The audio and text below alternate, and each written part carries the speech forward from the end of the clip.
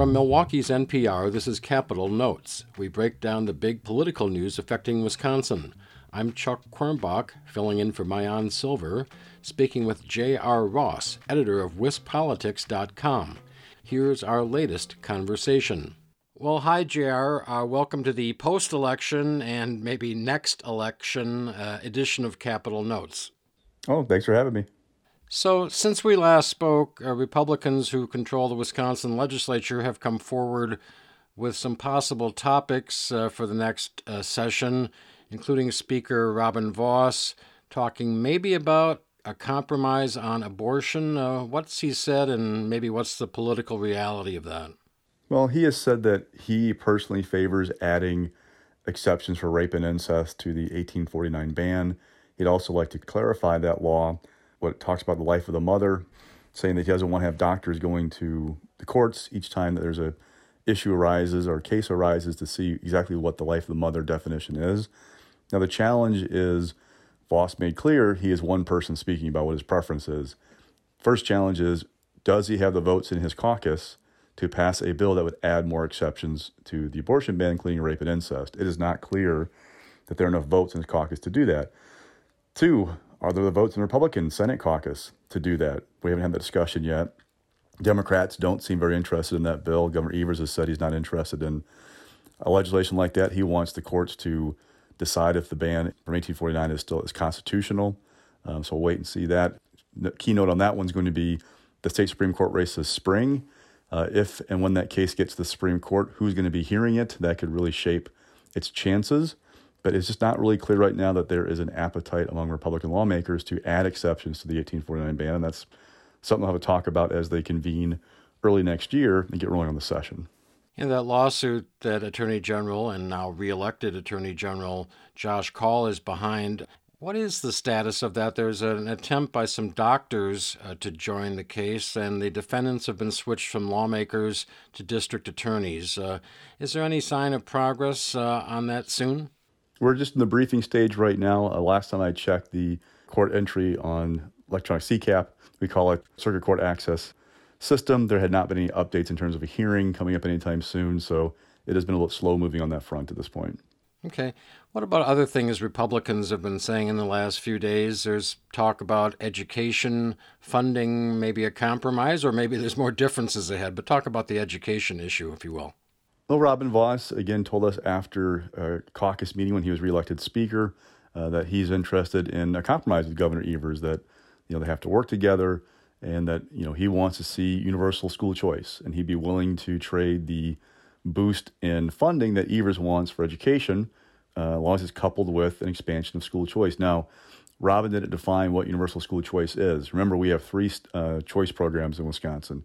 There's the Milwaukee program, which is the oldest, the Racine program, and then the statewide program. Each has income restrictions, right, to be eligible for the program. They're higher for Milwaukee and Racine than it is for statewide. There's a cap right now that increases every year through 25-26 on the number of kids in a district that can go to the statewide program. So what's Robin mean? Does he mean no income limits? What's it going to look like? What is his vision for that? He said they have to have a discussion to define universal school choice. It'll be interesting to see if Evers will go along with that. But Robin's comment was, we need to improve education in Wisconsin. We need to improve reading scores. And his paraphrasing him is, we're not going to give him a blank check without some kind of reform. So we'll see what that looks like. Anything else you expect between Republicans and Evers prior to early January? Is it a 6-week quiet period, or what else might come up? Oh, one thing we're going to watch with the governor's administration, are there any changes? Oftentimes, after a governor's reelected, some people in the cabinet leave, some staffers go on to other things. But really, no, it's all gearing toward the state budget. We will see late this week a document from the Department of Administration that lays out its expectations for revenue growth for the next 2 years. Remember, we're projected to have a budget surplus of about $5 billion and change at the end of this fiscal year of June 30th. This document will set up the next 2 years, basically be the building block for the budget the governor's going to introduce sometime probably in February. It'll lay out how much we expect to take in. We've already seen from state agencies, the billions they've requested in additional general purpose revenue, which is state aid, to pay for things from schools to Medicaid, those kind of programs. The bulk of that request so far, the requests, has been more than $2 billion from the Department of Public Instruction, which the governor has backed, increasing school aids, increasing aid for special education, all kinds of stuff like that. That's going to be the heart of the governor's budget, is he wants to do more education stuff. The question is, can you get Republicans to go along with him on that? Okay, well, we'll watch for that. In the meantime, we can't quite let go of last Tuesday's elections.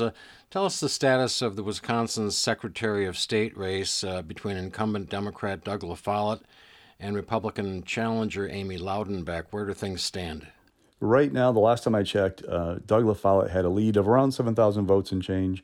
It was just outside the margin in which Amy Loudenbeck could request a recount and have taxpayers pay for it. Under state law, the second place finisher in a race can request a recount in a race like this, as long as it's within 1 percentage point, the difference between the two candidates. It has to be 0.25% or less for it to be paid for by taxpayers. Otherwise, the candidate has to pay for it. My last run of math at it was about 0.29%. Going forward, we'll have these county canvases where the counties get together, they go through their results from the unofficial results from Tuesday, they finalize them, send them to the state. Once the final canvass comes in, which is due, I believe, by November 22nd, you get 3 business days after that to request a recount if you want. Because Thanksgiving falls in there, you're talking about that following Monday, I believe, would be the latest you could ask for a recount if things fall with that schedule. The challenge, though, is even at 7,000 votes, even if she gets it under the margin for a free recount to her, it's not going to change things most likely. When you have a margin, even of 2.6 million votes cast, a margin of 7,000 votes doesn't really change during a recount. What you do mostly is you feed the ballots back to the machines, you double check the numbers. You have to have basically hand-to-hand battle over every ballot. Go through every one of them, look for any deficiencies, ballots that were missed. You have to have bags of ballots that were somehow missed in the count from Tuesday. You have to really have some errors to make up that kind of a difference in a race, even at that many votes cast. Okay, another leftover from last Tuesday. Some state of Wisconsin Democrats upset with the National Party over not putting more money into the 3rd District congressional race in western Wisconsin, eventually won by Republican Derek Van Orden. What's all that about? Well, it's interesting, that race, it was basically the top of the list of seats most likely to flip party control by national prognosticators. Remember, Ron Kine had been in that seat for 26 years, decided not to seek re-election. The second he dropped out, the perception was he decided not to run because he thought he was going to lose or it'd be a very difficult race. That upped the expectation that Van Orden was going to win. There was a lot of money invested in Derek Van Orden. You add in that district's been trending Republican for a while. Trump won it both in 16 and 20. It just felt like this is going to be a big red wave year, and that district is one that's going to just flip easily. Well, Van Orden won by 52-48. It was much closer. And so now Democrats are going, why didn't we spend more money in this race when we could have, especially they call it Democratic Congressional Campaign Committee, the DCCC. Where was the investment? Why weren't they involved? It's a lot of second guessing. The challenge was there's a PAC called the House Majority PAC, which is aligned with Democrats. It had about $1.7 million on TV the last 2 weeks of that race. It pulled those ads, which didn't help Brad Pfaff. But the reality is, in a race like that, it would help if you were spending money early. If you were investing money earlier in the cycle, it likely would have helped Pfaff more than 2 weeks of TV at the end. And the question is, going forward, what's it look like in 2024? Van Orden has a reputation for being somewhat brash, engages a lot on Twitter with other people, had a couple of incidents that Democrats think he has a bit of a temper, and so they may try and prod him a little bit. Will he work the district hard and try and be good on constituent relations, or will he be somebody who focuses on being, on Fox News on the weekends, or getting, cable hits, or being part of the kind of this new breed of lawmaker where they're more about getting attention and raising donations, they're about getting things done. How is he going to approach this job for the next 2 years? It could go a long way in determining how he's viewed in 2024. Oh, by the way, who's the GOP nominee going to be 2 years from now for president? If it's Donald Trump, it actually may hurt Republicans in terms of chances of winning statewide because of the impact Trump has on suburban voters and urban voters. But it may actually help Van Orden because western Wisconsin turns out differently, it seems like, when Trump's on the ballot. So it's going to be fascinating to watch how that plays out in terms of who's going to be the nominee in 2 years for Republicans. Yes, and by the way, former President Trump Tuesday night may have something more to say about his 2024 candidacy. Any other implications for Wisconsin, depending on what Trump does? Oh, lots of them. I mean, Paul Ryan, the former House Speaker from Janesville, saying that Trump's a drag on the GOP. You've got Republicans who are kind of going, yeah, we've got a problem in the suburbs of Milwaukee, and the more we're associated with Trump, the harder it's going to be to reverse that. Looking at the results this past Tuesday, it's clear that Republicans have a Dane County problem. I mean, Dane County is an amazing driver of turnout these days. Looking at that county by itself, there were about 172,000 votes cast in Dane County in the 2002 governor's race overall. On Tuesday, Tony Evers won Dane County by 174,000 votes. That is amazing, the population growth in that county, plus how much more partisan it's gotten over the years. Republicans have an issue in Milwaukee County. Now, Milwaukee County is not turning out the way it used to. It could be a lot of things. It could be, just decline in population. We're trying to figure that out. But with those two issues, the gaps you have as a Republican coming out of those two counties, you have to do better in the suburban areas, i.e. Waukesha, Ozaukee, and Washington counties than what Republicans did, what Tim Michels did on Tuesday. Ron Johnson, he won by 27,000 votes. How did he do it? He lost Dane County by fewer votes than, or Mandela Barnes underperformed Tony Evers in Dane County, underperformed Evers in Milwaukee County, and Ron Johnson did better than Tim Michels in the WOW counties, and we call them the BOW counties, Brown, Outagamie, Winnebago up there in the Fox Valley.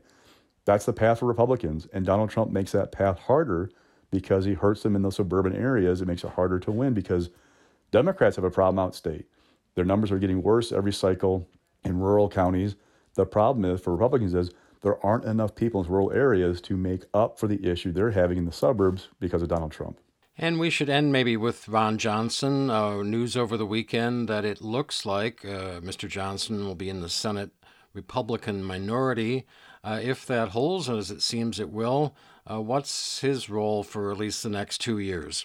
He really wanted to have a chairmanship of some kind of committee to be able to investigate the Biden administration. He's vowing to go after them a number of fronts to, in his words, root out corruption, the FBI, and those kinds of things. Well, now he's kind of limited to, writing letters, raising concerns, trying to get whistleblowers to come forward. He basically can make a lot of noise without being able to really do a whole lot in terms of investigating people. Now, he can try and stop a lot of stuff, depending on what happens in Georgia with the runoff. Democrats would have 50 or 51 votes. Depends on how that turns out. Will Joe Manchin be as influential as he's been in the past? What's going to happen on that front. But, Ron's not going to be able to really get his bills done, barring, bipartisan cooperation. They could be part of a bloc that tries to stop things. That's definitely what he may try to do. And then you try and see in 2024, because in 2024, Democrats have a lot of tough seats to defend. Montana, for example, West Virginia with Joe Manchin, Ohio with Sherrod Brown. If they win Georgia, they can lose one of those three. And that's not even talking about Tammy Baldwin in Wisconsin or, people in swing states like Michigan and Pennsylvania, which, Tammy Baldwin will be favored to win in 2024. They're going to put her on the list, the top 10 races to watch because she's in a swing state. But she's a phenomenal fundraiser, works the state hard. She'll be a formidable candidate. Still, you can't assume anything. It's a swing state. What if the bottom drops out for Democrats nationally in 2 years? You just don't know. What I'm trying to get at is 24 may be the opportunity for Ron Johnson to then get back into a chairmanship, to have the power he wants, to be able to investigate things, but it's not going to be for the next 2 years. Well, we'll look forward to your guidance and analysis on these things for at least that long. Thank you, JR. Oh, anytime. That was J.R. Ross of WisPolitics.com speaking with me, WUWM's Chuck Quirmbach. Listen for our segments every Monday and check out the Capitol Notes podcast wherever you get your podcasts.